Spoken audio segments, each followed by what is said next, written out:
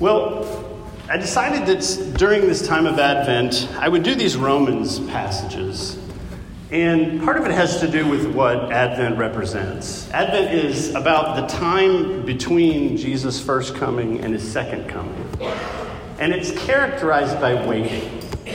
It's characterized by the fact that we've been betrothed to Jesus, but we're waiting the consummation of that marriage. That we've been promised the resurrection of the dead, and we've received the Holy Spirit as a gift that brings life to our mortal bodies, but we're waiting for the resurrection. We've received the promise that one day God is not going to do away with the earth, but renew the earth. That creation itself, though, is groaning, waiting for the fulfillment of that promise. So it's this time of tension, and we're pulled tight between promises that are partly fulfilled, and we experience and taste some of their fulfillment, but we're also waiting for the full fruition of all of those promises. So it's a time of waiting, it's a time of suffering, and it's a time characterized by the need for hope. The people of God should be a people of hope. And for all those reasons, I thought this section of Romans would be important. I don't think we've done Romans in a couple of years. Kelly probably remembers the last time we did it. 2007. Okay, it's been a long time, 16 years ago. We may pull Romans back out and go through Romans again. We haven't done it in a while. But I definitely wanted to lean into these verses because I think they represent something that sometimes the church is missing. So again, let me lean into this by asking some questions. Where in your life do you feel this pinch of the not yet of God's promises? How often are you at a loss as to what to do in circumstances? In your life or in the life of somebody you love? Where in your life do you feel weak or foolish or puny or just sort of insignificant? What circumstances in your life or the life of somebody you love are just kind of an agony to you and to them? And yes, you know God loves you, and it's wonderful, and you have joy because of that, but you also have a lot of pain. Where does that go on in your life? Look at the church. Look at the church in America. I think there's a lot about the church in America to be sorrowful about.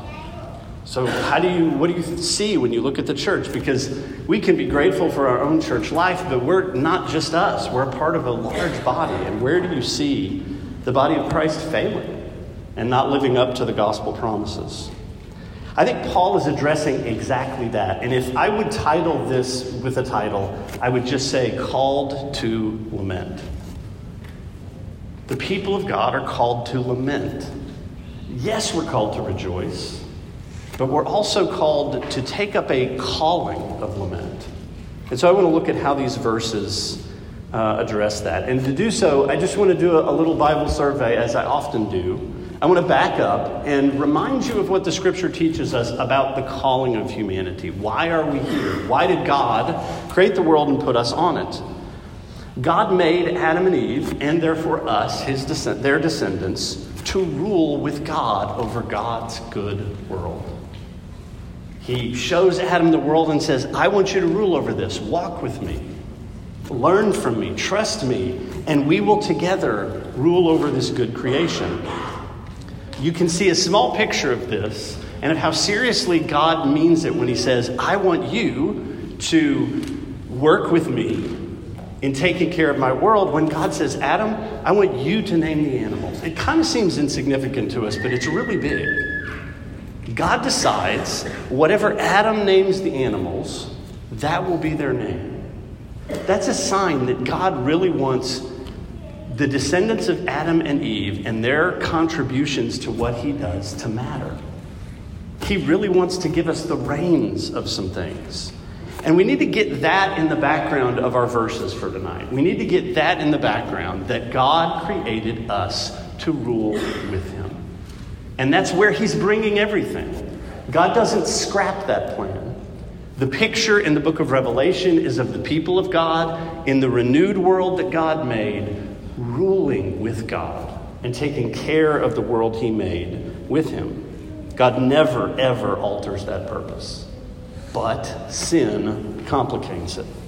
Human rebellion changes everything. Now people rule selfishly. People rule for their own glory. People rule for their own name. They take, they grab, they defend, instead of ruling with God like he called them to rule.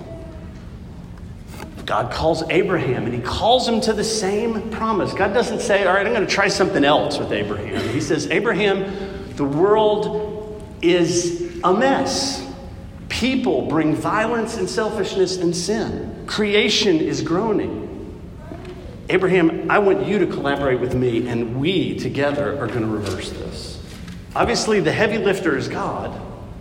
But God still says, Abraham, walk with me, learn from me, because you and your family are going to be a part of what I am doing to repair the world. And that promise carries forward through all of the scriptures. Think of Psalm 8, O Lord, our Lord, how majestic is your name in all the earth. He talks about the grandeur of God, then he says, what is man that you are mindful of him? But Psalm 8 goes on to emphasize the fact that nevertheless, you have delegated to him the rule of your creation. That thread runs all the way through Scripture and right into the verses that we're looking at. God wants his creatures to rule with him over the world that he made. So Paul is speaking in these verses specifically of that call. In fact, I want to suggest that we are called to lament. All right, maybe I can change the title. Called to lament. Because lament is part of what God is doing to use us to repair his world. And that's where this theme that we looked at 2 weeks ago of suffering comes up. Paul says in the earlier verses, we will rule with him if we suffer with him. And is this sort of like, oh yeah, you can rule with me, but you need to pay your dues a little. Okay, that's not what's going on. It's because suffering is a key part of what it means for God's people to be a part of his repair of the world. Again, look at human rebellion and think of the people in Scripture that are called to some kind of rule and look at their lives. Joseph. He has a dream sent from God that says, Joseph, you are going to rule. Your family's going to bow down to you. You are going to be super important. And it turns out to be true, but not before Joseph is sold into slavery, is cast down into prison. Part of how God uses Joseph to repair the world is to allow him to experience that suffering first. Consider Moses. Moses feels this righteous calling from God to set his people free, but he spends 40 years preparing for that calling by wandering in the wilderness, where he will wander with the children of Israel after that. Moses suffers before he enters into the glory of his rule and his reign, his leadership over Israel. David was called to be king of Israel, as we've seen in Samuel, but David wanders in exile. He's on the run. He suffers misunderstanding, false accusations, homelessness, the kidnapping of his family, before he comes into the reign that God has intended for him. This is the biblical pattern for God's repair of the world. And it is the biblical pattern for God's future rulers. The Lord Jesus Christ's whole earthly ministry was one of exile, anonymity, and rejection.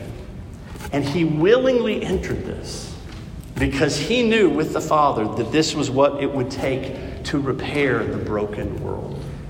To enter into the brokenness of the world, to enter into the pain and the sin of the world. And notice, here's the important thing for us a little bit later. He seemed to be foolish. He seemed to be wasting his life. Insignificant. A failure. The most powerful leaders of the world never heard of him. And remember what we said 2 weeks ago. The cross was Jesus' glory. The cross was Jesus' glory. Now, I want to emphasize that the cross didn't feel glorious. And it didn't look glorious to anybody watching. But it was indeed glorious. It was the glory of God, because on the cross, the character of God is manifest. Father, forgive them no matter what they've done to me. They do not know what they're doing. his people are called to follow the same pattern. Not because God likes suffering, but because that's what it takes to be a part of the repair of what is wrong with the world.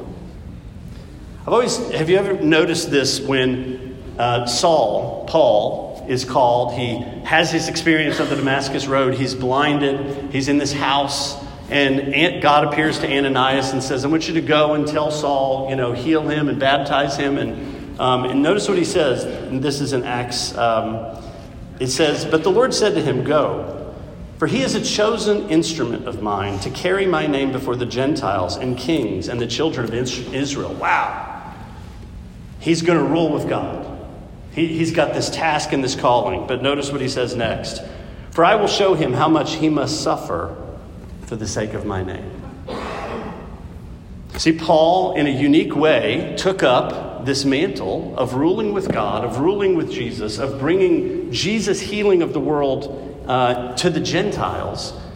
And that required suffering. That required the suffering that he experienced. Paul was collaborating with God. He was working with God. But to heal the world is costly. And we're called to be a part of healing the world. Later, Paul says this in Colossians 1:24. Now I rejoice in my sufferings for your sake. See, he heard that call. There's a lot you're going to have to suffer for my name. And he says, I rejoice in my sufferings for your sake. And in my flesh, I am filling up what is lacking in Christ's afflictions for the sake of his body. That is the church. Now, Paul is not saying that he's suffering to atone for the sin of the church. He's saying that he's taking up his calling with the Messiah Jesus, and that means taking up suffering because the world is in sin and pain, and we're called to bear that suffering with him. This is why Paul says we will rule with him if we suffer with him. In order to repair the world, Jesus took on suffering. And in order for us to be partners with God, with him in repairing the world, we will take on suffering. We will take on that suffering.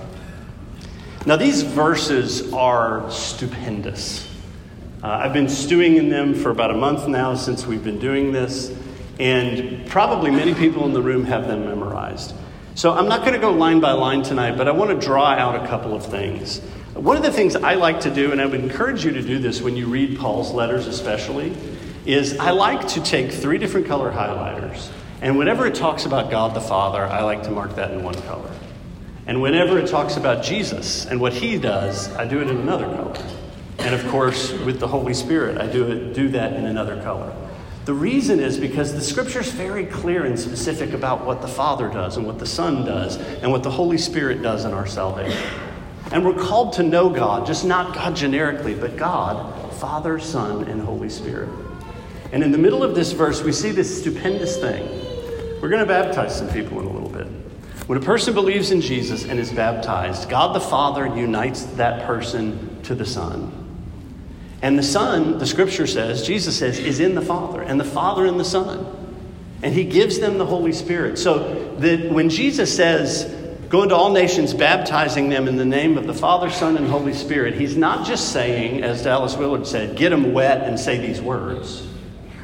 He's saying, you are going to be immersing them in the triune life of God. You are making them a part of the family that is Father, Son, and Holy Spirit. They are now united to God through the grace of Jesus. And so I want to look in these verses at what it says that the Father does, and the Son does, and the Holy Spirit does. Does that make sense? And then I want to say something perhaps controversial. So first, let me just mention what it says about us, the people of God. It says that we are saints. And we need to rehabilitate that word because it just means people who are rescued and set apart for God's purposes and his purposes alone. It's used, that word is used of items in the temple, like a serving vessel that was washed and set apart for temple use only. You couldn't use it for your potluck. It was only for the temple use. Paul has said that we are now, he says, we are called, those who love God and are called according to his purpose. That verse that it says, those who love God, I think Paul is speaking about the Shema, Hear, O Israel, the Lord our God, the Lord is one. And you shall love the Lord your God with all your heart mind, soul, and strength. I think Paul is saying that the gospel of Jesus enables us to love God with all our heart, mind, soul, and strength. That Israel, who was unable to do so, the people of God have been enabled to do so. It says we are called according to his purpose. What that means is God has a purpose. He wants his people to rule with him over his creation. We are called according to that purpose. We have this vocation in life. We are his chosen instruments for the repair of the world. And then he also says that Jesus was to be the firstborn so that there would be many siblings, many brothers and sisters in Christ. So first let me mention what it says that the Holy Spirit does. Remember last time I spoke about this, it says that creation itself is groaning. That I don't know if that means the second law of thermodynamics or whatever, but creation itself is not at ease. Creation longs, it groans as a woman in labor for things to be set right. And then Paul said that the people, we groan because things aren't right in our lives, in the world. But the remarkable thing in these verses that we read tonight is that it says that the Spirit of God groans too. The Spirit of God inside the people of God groans. Paul has said that the Spirit gives life to our mortal bodies. That for Christians, he gives us the gift of his Holy Spirit, and that gives life to our mortal bodies. These bodies that are headed for death, he gives that strength to us. He has said that the Holy Spirit guides the people of God, just as the Spirit guided Israel in the wilderness. He has said that the Holy Spirit gives us the mind of Christ. And what that means is not that you no longer think like you used to, but now the Spirit will say, well, yeah, that's your habit of thinking or doing or acting, but this is my heart. Not to defend yourself, but to be kind in return. Not to just look out for yourself, but look out for who you can love. That's what it means that the Spirit gives us the mind of Christ. The Spirit testifies with the people of God that we are sons of God, that we belong to the Father of our Lord Jesus. But in these verses here, he says that the Spirit bears the burden of our weaknesses. I won't get into the geekiness of the grammar, but it's this word that means to come alongside and to take up with. We're weak. We often don't know what to pray. We often don't know what to do, but Paul says the Spirit of God sees that. And because he's in us as a gift, he takes up that confusion, that anxiety of not knowing what to do. And not only that, but it says that the Spirit groans with inarticulate groans. He takes what's in your heart, that you don't know what to pray, he gathers that up and offers it to the Father. And do you know what? That pain, that confusion, that you don't know what to pray, God uses that as a part of fixing what's wrong with the world. See, Paul wants to encourage us. Paul wants to encourage people who feel like they're failures or feel like, man, this is great, I'm a Christian, I love God, but boy, there's some things that are a mess. And he wants to encourage them that, you know what? You are right in the center of what God is doing. What does it say about the Father? It says that the Father adopts us through the ministry of Jesus, through his death, through his resurrection, through his ascension to the Father's right hand. When we believe in him, the Father adopts us into his family.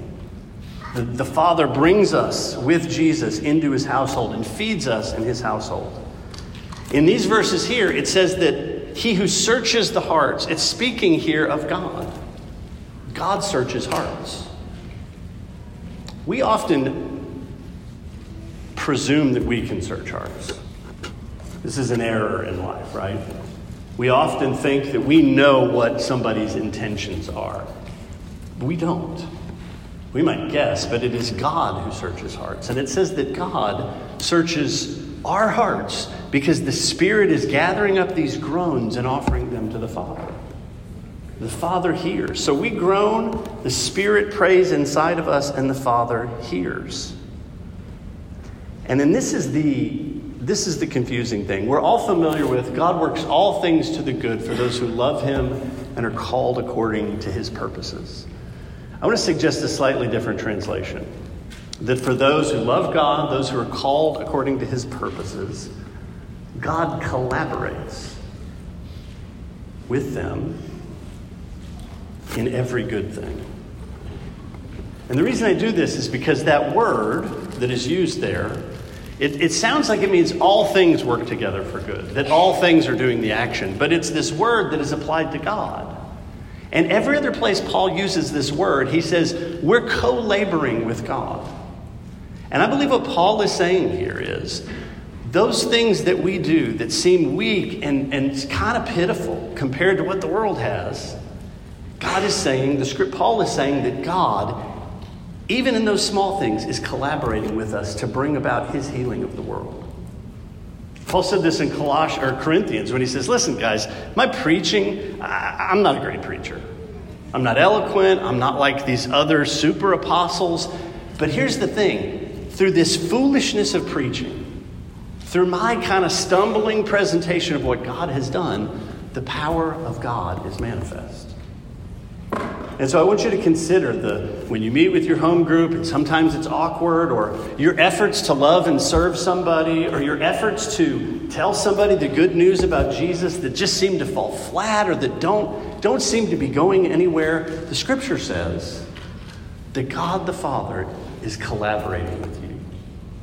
And those things that seem small and insignificant, God is working with the faith of his people to bring about his purposes. And then finally, those verses there at the end that we all often take to be about salvation. For those whom he called, he also justified. Those whom he justified, it goes on and on. I want to suggest what this is all about. And if you read this through this whole passage of Scripture, what this is all about is our calling. Remember, he said we'll be glorified if we suffer with him. And he talks about how we're groaning and how God is collaborating with us. Notice what it goes on to say, that his purpose in all of these things was what? To conform us to the image of his Son, who suffered before entering into his glory, who went right into the heart of the pain and the brokenness of the world and took that up. And that his death and his resurrection were a part of his repair of the world. God has always planned for his people who are saved by grace, who are saved as a total gift of God's mercy, would be people who look like Jesus, who was a man of sorrows and acquainted with grief, because he didn't shy away from our grief. And he's called us to enter into the world's grief. Amen? God's always intended for his people to be cross-shaped, Jesus lookalikes, in their calling to be a part of his repair of the world. Finally, the Son. We've said a lot. Jesus died for our sins. Later, he's going to say he's interceding with the Father. Again, I don't know if you have somebody in your life that when they say they're praying for you, it really encourages you. Does anybody have people like that? Whether it's a parent or a grandparent or something like that. But the scripture says that Jesus is praying for you. You're asleep. Jesus is praying to the Father on your behalf. And the scripture says that, guess what? The Spirit is praying for you. Whew, I'll take that any day. The people that are praying for me are Jesus Christ who died for me and the Holy Spirit who lives inside of me. That's encouraging. That's good news. It says that he's interceding at the right hand of the Father. It says that he brings us into the Father's presence, and he is the pattern into which the Father is molding us as he works with us to fix what's wrong with the world. He is what humanity was meant to look like. There's this irony that when Pilate brings Jesus out, what does he say? Latin people, Latin students, what does he say? Ecce homo. Here is the man. I think it's another one of those ironic prophecies. This is what the human race was always meant to look like. Trusting and obeying God, laying down their life for others. And that's the image to which his people are being conformed. This is that suffering and glory pattern that we see in Scripture. So let me just end with this. All of us, as Christians, are doing things that are a part of what God is doing to repair the world. But sometimes they feel puny. Sometimes they feel small. Prayer sometimes just doesn't seem to be enough. Sometimes, as I said, preaching just, I don't know, it doesn't feel it. Acts of kindness and friendship, there's good intentions, but they seem to fall short. The scripture says that God is collaborating with us, and he's using those things. Amen? And lastly, and I want to close with this. I said in the beginning, we could call this lament, or the calling to lament. The people of God are called to be joyful, full of joy, and rejoicing. But the people of God are also called to lament. And here's how I know this. When Jesus goes to raise Lazarus from the dead, it's the shortest passage in the whole, it's the shortest verse in all of Scripture. What is it? Jesus wept. Why did Jesus weep? Why didn't he go, praise God, let's go, I'm going to raise him from the dead. You guys are... Because he was lamenting for the brokenness in the world. Yes, he was going to raise him from the dead. But guys, we're on this side of death. And we're going to see, we see right now in the news, in people's lives, a lot of sorrow and brokenness. And the people of God are also called to gather that up. Look at the Psalms. I challenge you sometime to go through the Psalms and count how many of the Psalms seem to have that lament. The people of God are called to be singing those Psalms for the sake of the world. Maybe you don't have a lot of pain, but maybe you know people who do, or you know situations that are super painful. Amen? The promise is that God the Father is working with his people in those sorrows, in those brokenness, to fix what's wrong with the world. And that work is eternal and will matter forever. Amen? Amen. All right. Well, let's celebrate some new life in baptism.